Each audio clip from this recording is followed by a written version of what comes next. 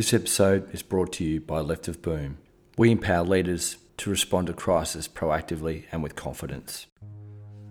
We are facing a societal reset that will force us to adapt to a new normal.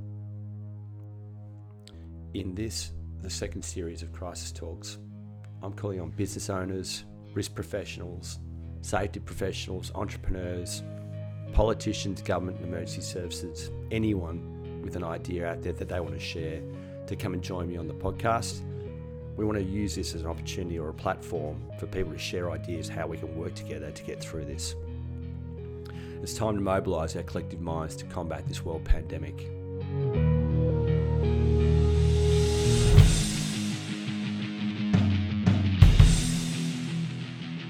Ladies and gentlemen, I've got one of the all-time greats back again in Bill Bestick. You loved his episode last year where we spoke about cognitive bias. He was a former NZ SAS officer. He was then a kidnap and ransom negotiator. He was then and now is an anaesthetist working within the New South Wales, working in New South Wales as an anaesthetist. And recently, just last few days, mate, I think you locked off that commercial license. Tell us about it. I see the helicopter license. Yeah, ticked off. So yes, alternate career lined up. Commercial helicopter pilot. Here we go. Well, mate, given the amount of support that has been shown for my podcast, especially our interview, mate, I think that you've also got an alternative career in this space as well, ready to go. So, well, in the current climate, alternate careers are useful, right? Well, it's interesting because, as we were sort of alluding to there before, anyway, you're probably one of the most adaptive guys that I've ever met, who's managed to adapt to multiple different careers, as we've heard. How important do you think that adaptive leadership or that ability to adapt to these changing environment is now more than ever? Yeah, look, I think this is a great opportunity, really, in many ways. We've had quite a bit of distress at work, as you can imagine. By work, I mean in the public hospital. I work at a tertiary trauma hospital, Royal North Shore Hospital in Sydney, and there's been a lot of distress there amongst nursing staff, doctors, because we're scared, really, of what's coming and scared of being infected and infecting our families. And what I've really noticed is how much our former careers, people like you and I in the military, how that was fairly standard workday, in terms of dealing with leadership and sometimes staring mortality in the face, but still having to do your job. Where for a lot of people in the hospital and across Australia, maybe this is the first time a lot of people have had to really think about, well, geez, am I going to get affected? Like, is my mortality under threat? And I think it's healthy. It's good for us sometimes to stare down our own mortality and take stock, and then work out what kind of individual we want to be and how we want to adapt to that. Very interesting perspective, mate, given the talking about opportunity in this sort of time is often the farthest thing from people's minds. But I'm really keen to hear, again, a bit further about what you think about that, because, like you said, people are very scared at the moment, but then there's some people that do look at this as an opportunity. How can people take that advice and apply that in their own context? Well, I think, leadership's a term we bandy around and can cheapen what it means if we're not careful. But leadership's a key message that I've been trying to peddle at work a bit. And that means you being, in my mind, it means you being the best version of yourself. To me, the people that show the greatest courage are people are working at checkout at Woolies at the moment. It's not me as an anaesthetist or the frontline healthcare workers, because we have preparation for infected patients, we have protective equipment, and we're developing procedures to deal with that. The Woolies checkout person doesn't, and they don't have protective equipment, and they're coming to people face to face every day and still having to front up for work. So So that to me is a style of leadership. That's what courage looks like, right? Courage is being scared, but stepping up anyway, saddling up anyway, as John Wayne would say. You know, so I think it's okay to acknowledge that we're scared as a group of people, and fear is contagious. You and I have seen that, but so is courage. And you have the ability to be a leader within your own family. Each one of us has an ability to be a leader in our little group, to our friends, to our family, to our society, to the people that are around us. You know, if you're in the checkout person, you can show leadership by having a positive attitude, by encouraging people, by allowing them a distraction in their everyday conversation, keeping things in perspective. So, you know, I said to a group of nurses the other day, I said, this is the kind of thing we want to look forward in 6 months, fast forward yourself 6 months and look back and be proud of what we did and how we behaved and how we held ourselves. And each one of us can do that, right? Yeah, I think that's right. And what we can control is exactly how we behave and our attitude to that. I suppose the fear, though, that you are talking about, though, is very difficult to comprehend because, you know, for us that are out there on the street, you know, you guys are on the front line, like you say, you do have the measures in place to prepare. A lot of people don't have that ability to control the outcome or feel like they don't have the ability to control the outcome. So what advice would you give to them about that and how they could best prepare themselves for, you know, for their own sort of situation? Yeah, good question. I mean, we certainly don't have the answers where we are. There's an actual, you know, there's a big gap in the unknown for what we're dealing with too. Right now, there's a great sense of the unknown. We've cancelled elective surgery. Things are actually quite eerily quiet at work.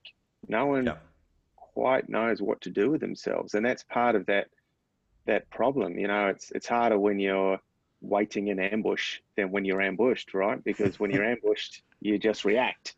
It's on.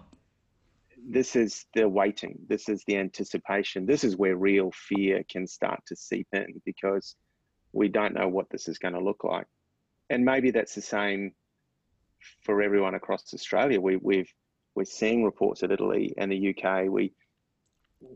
You know, I've been getting text messages from colleagues in the UK that say, hey, we're about to go to shifts to hand ventilate patients because we don't have ventilators. As in, someone sits there squeezing a bag for a patient in shifts. Like that's the kind of dire stuff we're hearing. And we're thinking, well, shit, is that going to be us? Yeah.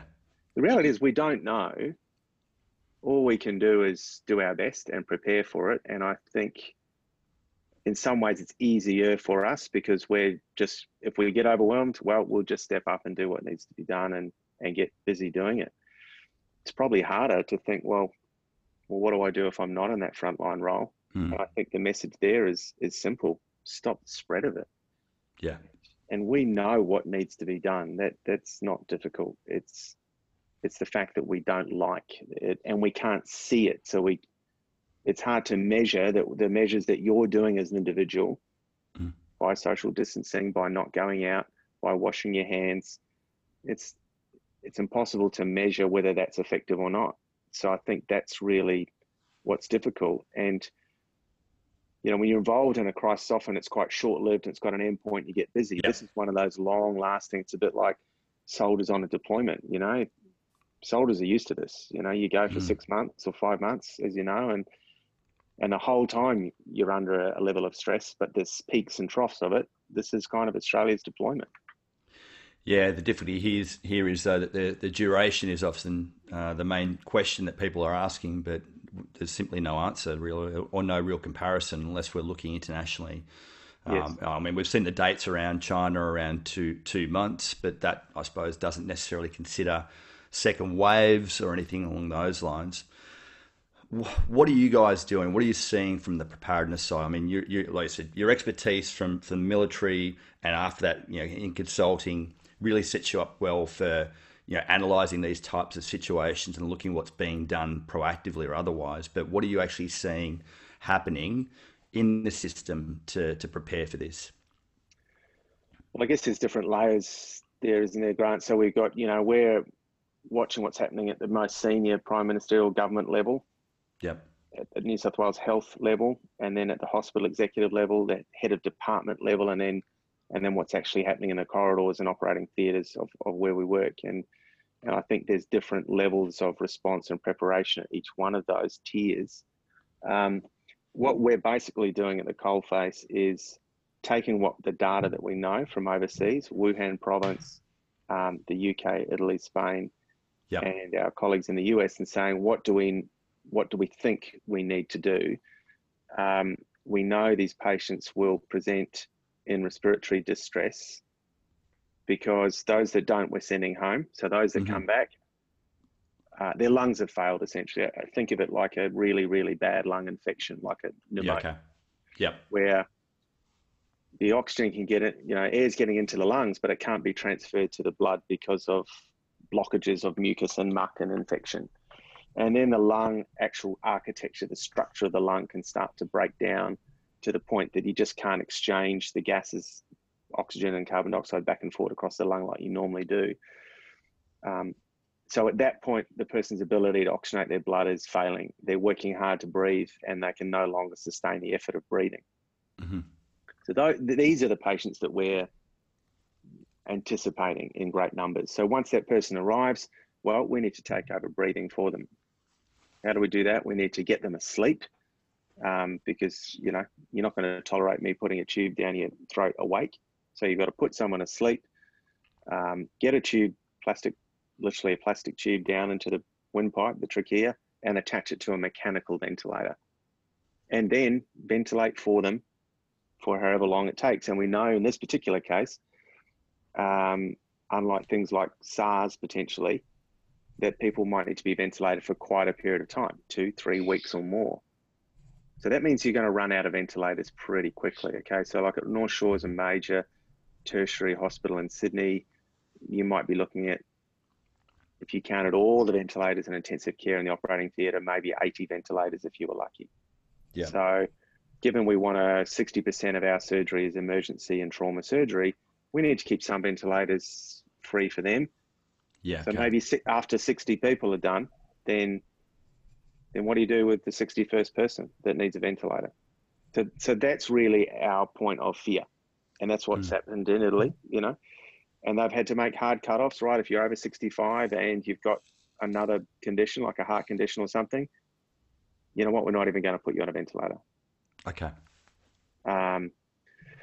So that's kind of our preparation, is like, how are we going to manage these patients? And we're looking at creative solutions, like putting 2 people on 1 ventilator, for example. Okay.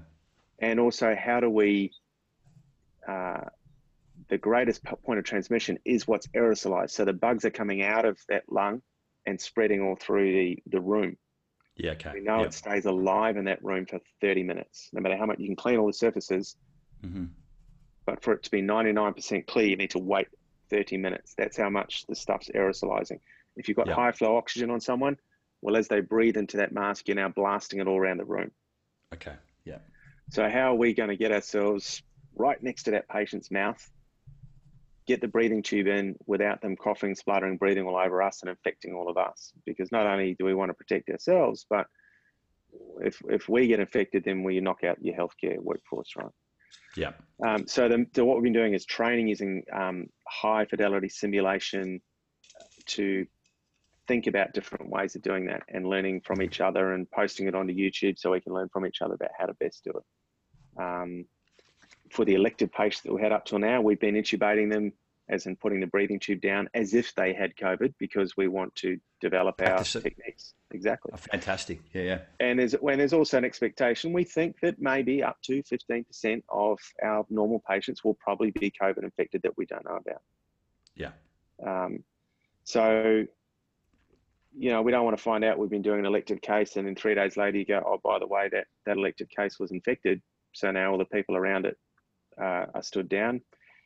At our hospital, we've had anaesthetists already diagnosed positive with COVID, and that means and some of them are having difficulty breathing already, and that means all the people around them are also being isolated. So you lose 6 or 7 people in one hit. So yeah, that's a whole team basically for one patient, is it? Yeah, we might have 80 anaesthetists, say, at Royal North Shore, 80 plus, you're going to run out of people pretty quickly. So we're looking at creative solutions. Like the surgeons, paradoxically at the moment, don't have a lot to do because COVID doesn't require an operation and we're cancelling surgery. Yeah, okay, yeah. So we're looking at training some of our surgical colleagues in the use of managing ventilators. We're looking at turning operating theatres and recovery rooms into makeshift war-style intensive care units. We're looking at empty buildings in Sydney that we might have to fill with patients. We're looking at every possible solution because we're seeing what's happening overseas. Sounds really dire, mate. Well, yes and no. I mean, I've realised that in the last week or so that in our single-minded determination to plan well, and those of us involved in the detail of planning and training get busy and quite focused on the solution. And in a way that's quite therapeutic, right? But when you're actually on the periphery of that, as large numbers of our, say, nursing staff are that aren't involved directly in the planning, if they're not a senior nurse, it's actually really distressing because they're not seeing all the planning that's going on. They're just sitting and waiting and wondering what's happening. And I think the forgotten piece has been transmitting some leadership and messaging to everyone to say, look, we don't know what it's going to look like. There's not some secret plan that we're withholding from you. It's just that we're just got this wide range of options. Exactly, mate. Yeah.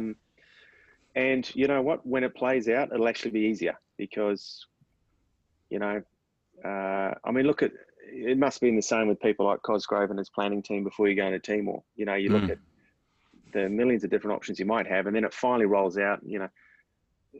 It's always tougher for the planning teams. They're looking at future plans because they're always developing the contingency plans, which is hard. Yeah, and it's always it's a bit of an exercise really in its own right, looking at different options and worst case options and most likely case scenarios and risk based assessments on all of those. So, I think we're forgetting a little bit the stress component on people. Now, I chatted to one of my senior helicopter pilot colleagues recently in the police force, and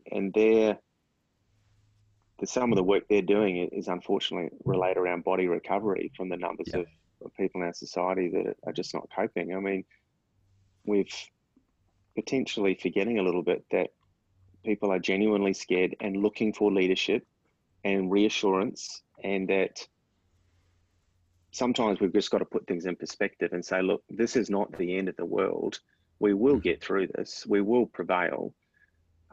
Large numbers of people will get infected and some people will die. But it's not going to wipe out the Australian society. And if we're sensible and measured and collective, then we'll get through it psychologically intact as well. So I think that's probably equally important because if people feel there's no hope, then they won't do any of the measures either. Yeah, no, you're right, and that's a worry, is that it's so insurmountable. You become paralysed in your decision making, the old analysis paralysis, where it ends up that people just don't do anything. So, exactly. I mean, this is where the assessment comes in, then, mate. So you're seeing what's happening at those different levels, at the different tiers. How are you reading the leadership that's being shown across those different tiers at the moment? Let's start at the top with the Prime Minister at this stage. Well, look, and it's a personal opinion only, I'm disappointed with the leadership from the Prime Minister and from the medical officers that have been giving that message. And, I know some of those individuals personally, but I don't agree with the messaging. And I think it's been confusing and conflicting and open to exploitation. And I contrast that with what I see happening across the Tasman, where there's, and to coin the ABC term, their report, which I think was a beautiful term, they said there's clarity of message in New Zealand that we're not seeing here. And I think I couldn't summarize that better myself. There's clarity around what you need to do as an individual. And I think that message from the Prime Minister in New Zealand, if you're not sure how to behave as if you're infected with COVID. Mm. That simplifies the solution, and their tiered response, which is, exactly like an alert state response that everybody can Yeah. see these conditions exist. Then we're at this alert state, and that means X. And then people can see for themselves, all right, well, I can interpret myself once the conditions improve, then I'll, and so on and so on. Here, there's conflicting while we're at stage one restrictions. Well, what does stage two look like? Well, we haven't defined that, and we don't really know. There's mixed messaging. Should the school shut? Well, maybe, but I'm sending my children to school. Going to lockdown, but I'm going to the league. It's just treated as a bit of a joke. It's people say, well, it can't be that serious if that's what our leader's showing us. I completely understand that there are different priorities for the Prime Minister, and I think transparency would be the key here. We get that he's balancing keeping the economy afloat in addition to trying to manage the impact of COVID. So say that. You can say, I'm receiving this advice and I'm tempering it with keeping the economy afloat because I want to see jobs at the end. I'm not going to get it right all the time. There's this paranoia of defending your position day by day instead of going, you're absolutely right. I'm saying something different from yesterday and something different again from last week. I agree with you. That's because it's dynamic, and my leadership needs to be dynamic with that. And if you want to pick me up each time I change it, well, you're going to see it a lot more as well. And I'm not going to pick one opinion and stick to it for 2 weeks because that would be inappropriate. I just think the messaging would be so easy, because if you went hard early, it would be win-win for you. Because then if it doesn't play out as bad as what you think, you can say, well, that's because we went hard. Yeah. And if it is terrible, you go, well, gee, lucky we went early. The cruise ship's a classic, It's a shocker. Should those people allowed to be disembarked? And the Deputy Chief Med Officer last night says, immediately defends the position, instead of saying, you're absolutely right, they should never have been allowed to do that. That's a state decision, though, isn't it? I mean, those were state-based decisions, and I think this is where we've got a fundamental issue in Australia with federation. I agree. It didn't work. What I find is that when you have a bottom-up activation, so seen to police operations centres and command systems and those sort of things, you find that emergency management systems tend to work okay. Yeah. And that's probably a big generalisation, but you'll find that they tend to work. Where you've got large scale, in essence here a top-down requirement to activate, or comparing that to the fires as well, you've got mass scale impact of disasters across most of the country, then that's where I feel that our federated models don't work.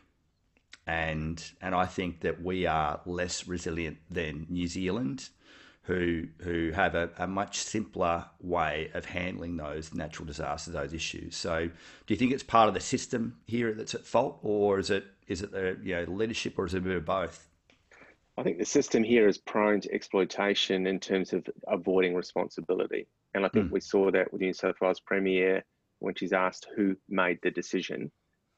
The response is, well, we all need to take responsibility for that. Well, no, we don't actually. You do, and the Prime Minister does. And we need to see a little bit more of that. And, we know people are human. We know leaders are human. And I think you've touched on it in your podcast, and that sometimes showing vulnerability is a really powerfully important part of being a leader, acknowledging that I'm not going to get it right every time, but you know what, I'll do my best. And, the Beaconsfield podcast that you did was a classic example of that, just humility and leadership, saying, I will take advice and I'll do my best, but I'm not going to get it right every time. It's okay to do that.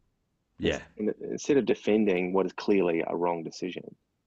And I think that's the classic of the ass covering activity that we're seeing, and unfortunately we can't afford to have that in these times. They're not going to get it right every time. We get that. No. And we're not all going to agree on the outcome and the decisions. Be transparent, be clear. If you need to pivot on something and change it, then reinforce the message that this is a dynamic process.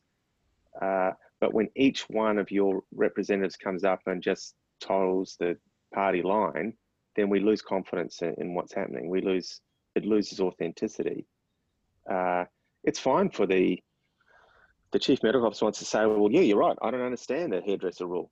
That's not what I would have recommended. Yeah. It should be fine to say that. And the Prime Minister can say, yep, I took that advice and I've made the decision because of these reasons, because of the economy or whatever. And we don't have to agree with it, but we get transparency on it. And I think there just seems to me to be a lack of clarity and lack of transparency, and this constant desire to shore up your previous decision rather than just accepting that, yeah, you know what, it is different to yesterday. And I've learned from yesterday. And maybe I didn't get that one right, but I'll get the next one right.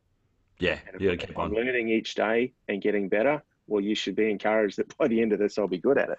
Yeah. But we're not getting the sense that the decision making is getting any better. I don't get the sense that it's getting better. And when we backflip on, I'm disappointed tremendously in my own profession that we cancelled elective surgery and then we open it up again for another week. Yeah. And maybe the way that, I found out about that through the media, I don't know what consultation was done, but then it backflipped. We made up this 30-minute rule for the hairdresser and then that backflipped. Yeah. Each time we do that, you're degrading leadership, I feel. Yeah. Well-intentioned, but it's degradation of message. So this is not a time we want to be concerned about the economy or politics. If you're strong and decisive and do the right thing that needs to be done, then people respect that. Politics, I think, traditionally in these situations get put aside. And we've seen it in corporate crises. Whatever issues you might have with your CEO or project manager, you'll tend to shelve if he's stepping up and doing what needs to be done in the crisis, right? Yeah, of course. So, yeah, I think I think it was a real chance to shine, and I'm not convinced that happened. And I see, I'm not as clear as what's happening at the New South Wales ministry level. I know that within my own hospital and our own department, I've been really proud of the leadership that's been shown. People have actually stepped up and went, okay, I know what needs to be done. We're stopping elective surgery. Ramsay Health Care, who runs a lot of private hospitals, the other day said, despite the government saying you can keep doing elective surgery, we're not going to tolerate it. And they've stopped it on their own bat. I mean, what that tells you is that they don't actually fundamentally agree with the message. They're doing their own. I agree. It's spot on. You just think, well, and it's the same with, the schools. Exactly. There's not many doctors are sending their kids to school. Let me tell you that much. So most of us pulled our kids out of school a long time ago.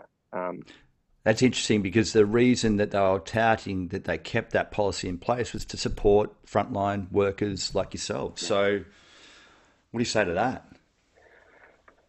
Look, I get that it's reasonable that you want to have the school open. So let's say both parents are nurses and there's a 6-year-old and, one of you's got to stop working, that you've got an avenue for your child to go somewhere to a safe environment and continue to learn. So I think that's reasonable. But when you put in a message to say, well, the schools are not allowed to close, or the school's funding will get stripped if they close, then the schools are staying open for the wrong reasons. Again, mixed messaging. People aren't quite sure what's going on. Can I go to the beach or can't I? And again, you compare that to the New Zealand example where it's just very, very clear about what we're doing, what you need to do, why we're doing it, and where this is going. And potentially, I'm sure New Zealand's thinking about this already. Whenever this ends, however weeks or months, New Zealand might be the place everyone goes to, right, for their holiday, because they'll be COVID free potentially. They might have a system where you get screened before you arrive or on arrival, and they'll be open up for business for anybody else. I mean, if you actually control COVID, you'll control your economy anyway. I don't know that having the split priorities is working, do you? No, and I think you've nailed it there. Controlling it will control the outcome. And I think controlling what you can control right now is things such as your border access and border control measures. I mean, those simply haven't been stringent enough, I believe. Given that we know that the main source of transmission has been from international travel coming into Australia. So, I mean, to finally get to a position where we're actually quarantining people in hotels, etc. Now, after 3 or 4 weeks of monitoring and seeing this impact, is astounding. It is. Yeah, I think we left it just really too late. And Even if you just say, okay, it was maybe we're a week too late, or maybe we're but this was 2 to 3 weeks ago. This was being called out, and the whole idea in that delay phase from the WHO is also around delaying arrival. So. And there was still, the monitoring that was going on state by state. Well, there's not been too many, human-to-human transmission cases in the states. But as soon as that did eventuate, you'd think again, okay, well, that's another clear trigger. It's another clear trigger to escalate. And unfortunately, like you said, we saw those situations with the ships and others still travelling in, and still people, moving out in the community. well, look at you had examples to follow. I mean, we had that luxury that didn't break out here first. We saw multiple countries and multiple models of dealing with it. We saw the UK model that said, well, we're going to go for this herd immunity and see how that works. And obviously it's been an unmitigated disaster.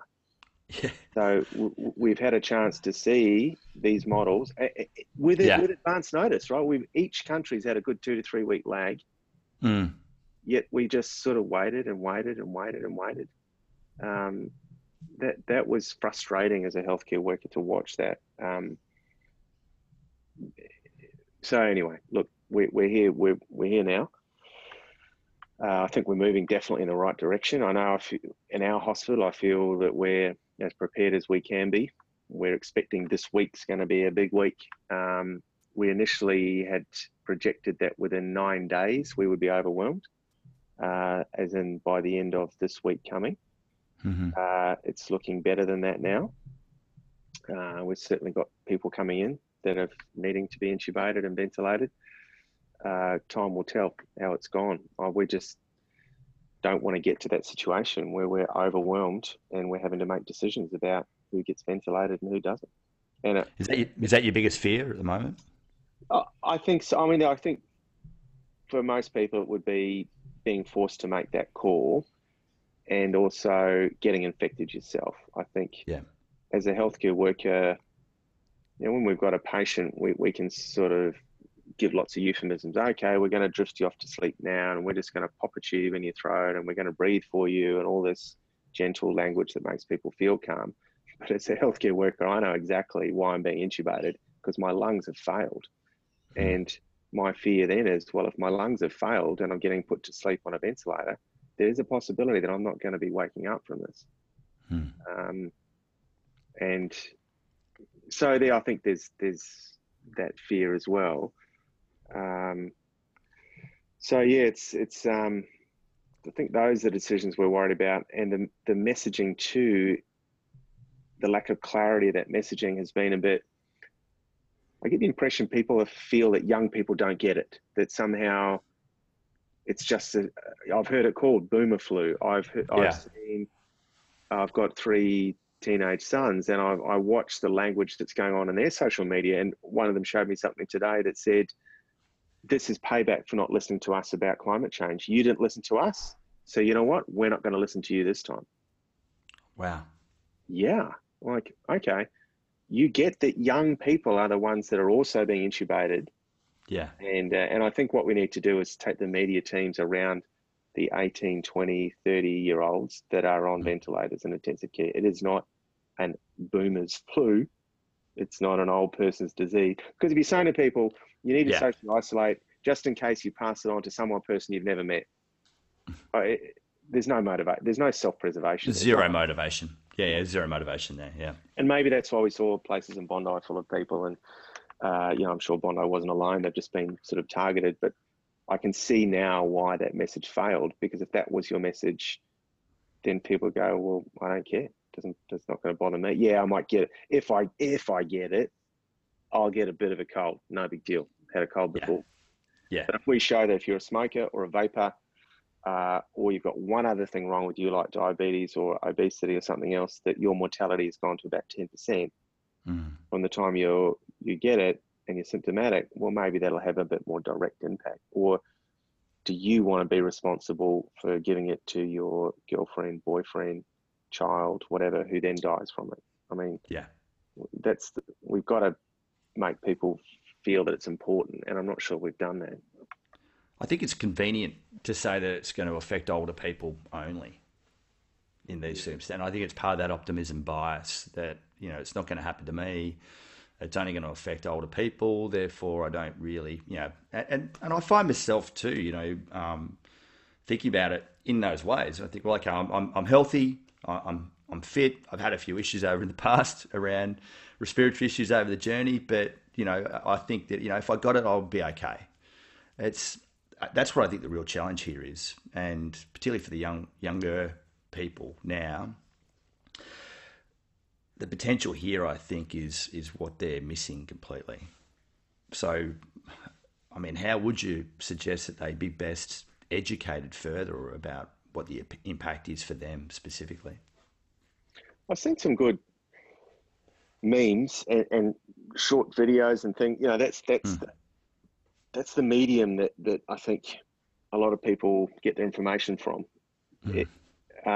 So we need sort of short, sharp visual messages that show the exponential growth, and if you can knock that down, that you significantly reduce that. So we need to see demonstrable results of social distancing and hand washing elsewhere. There's not enough videos showing this is how you actually wash your hands. I saw one where someone's sort of washing their hands with black ink to show if you don't do it properly, it doesn't get over all your hands. I saw another post from Is that the one with the gloves? Yeah, with black ink. Yeah, that's amazing, that one, isn't it? It's good, isn't it? That needs to be widespread. There was a GP in the US who's got a great little video I saw this morning showing how to, he said, imagine the virus is glitter and that soap kills it, and you've got glitter on your hands, and he shows how to unpack your groceries. Okay. Because the virus lives, say, on cardboard for 24 hours. We know that. Gotcha. Yeah. So if you're buying a cereal packet, you should be taking it out, the plastic out of the cardboard, and then getting rid of the cardboard. Having a dirty and clean part of your kitchen bench, because we know it stays on surfaces for a long time. I mean, how many people are doing that, right? No, exactly. I mean, we've I think there was some confusing messaging around that, but which was really concerning yesterday when I saw Professor Peter Doherty's interview on Channel 9, where he was saying, well, cardboard 24 hours, and I think plastic wrapping can be 3 days. So what are those? And that was conflicting with the other advice that we'd sort of seen around sort of 7-hour time frame. So what are those sort of timeframes that you're aware of there? So 24 hours for cardboard, and what was the timings for the other sort of types? Look, I couldn't quote them to you, Grant, like specifically, and there's data there, but it's certainly it's heightened my awareness such that the message we're giving to my children is right. Every time you walk in and out of the house, you're coming and washing your hands for 20 seconds. Obviously meal times and everything else, but I said minimum 6 to 7 times a day. Occasionally I'm going and wiping down all the door handles and things that we use. I'll wipe down the car, like the car handles and things like that. For me, before I leave work, I fully shower, I get changed again into a clean set of clothes to come home with. So, what if the kids have, been out walking, they come back, and so there's that component, and then I think keeps their awareness going that this thing is around and it's active and it can be touching surfaces, and every time you go out, you increase exposure. And I think if we had recurrent messages like that on TV, on social media, and elsewhere, I think the social distancing thing we've done to death a bit, but we could be doing a bit more on reminding about hand washing and wiping surfaces and those sorts of things. I think the message would be clearer. The great challenge is going to be sustaining that. And the complacency that's going to be inevitably set in, right? And we layer into that job loss and other stresses. Well, we've certainly got our work cut out. Mate, what if you pull out the crystal ball and look forward that 6 months? What would you sort of see, or what do you think is going to be the changes we're going to see in our world over that time? Yeah, look, we'll get through this. I mean, if there's any culture that prevails in adversity, it's our one, and it's in our DNA to prevail. So there's no doubt that we'll prevail. And I think if we're positive about this, then we're going to see a huge amount of positive change in the way people do business. We're already seeing in our department, for example, we're having department meetings by Zoom, and people have already said, God, we should keep doing this. It's so much more efficient. I mean, there's enormous efficiency being created when we realize how little we actually need to get into a room together. Yeah. And the number of businesses that are being creative about online learning and platforms and other means of learning. Perhaps people within society, maybe this has been a bit of a time of reflection again, being faced with your own mortality helps you to audit, a bit of a self-audit about what's important in life. Maybe we'll see a bit more reaching out and connecting with people. I would hope that when we're through this, that we're better for the experience. We usually are. I mean, companies are better for a crisis. You don't not wish a crisis to happen. When it happens, you're like, good, it's here, let's do it. Let's do it well and learn from it. And, it's character building, it's company building, it's all those things. So I think if we keep that message positive, that this is actually a really useful thing to be the best version of yourself. Like, how do I be a leader? Yeah, sure, I'm worried, but in my own family, well, I'm the doctor. Like, my family's looking to me to not show fear. And if you're medical at all, I've said to people, when you go home, even if you think, well, I've got no say in this, the fact that you work in the medical field means your family's looking to you for leadership. They think you've got the answers. Society, our community is looking to us as a group for leadership.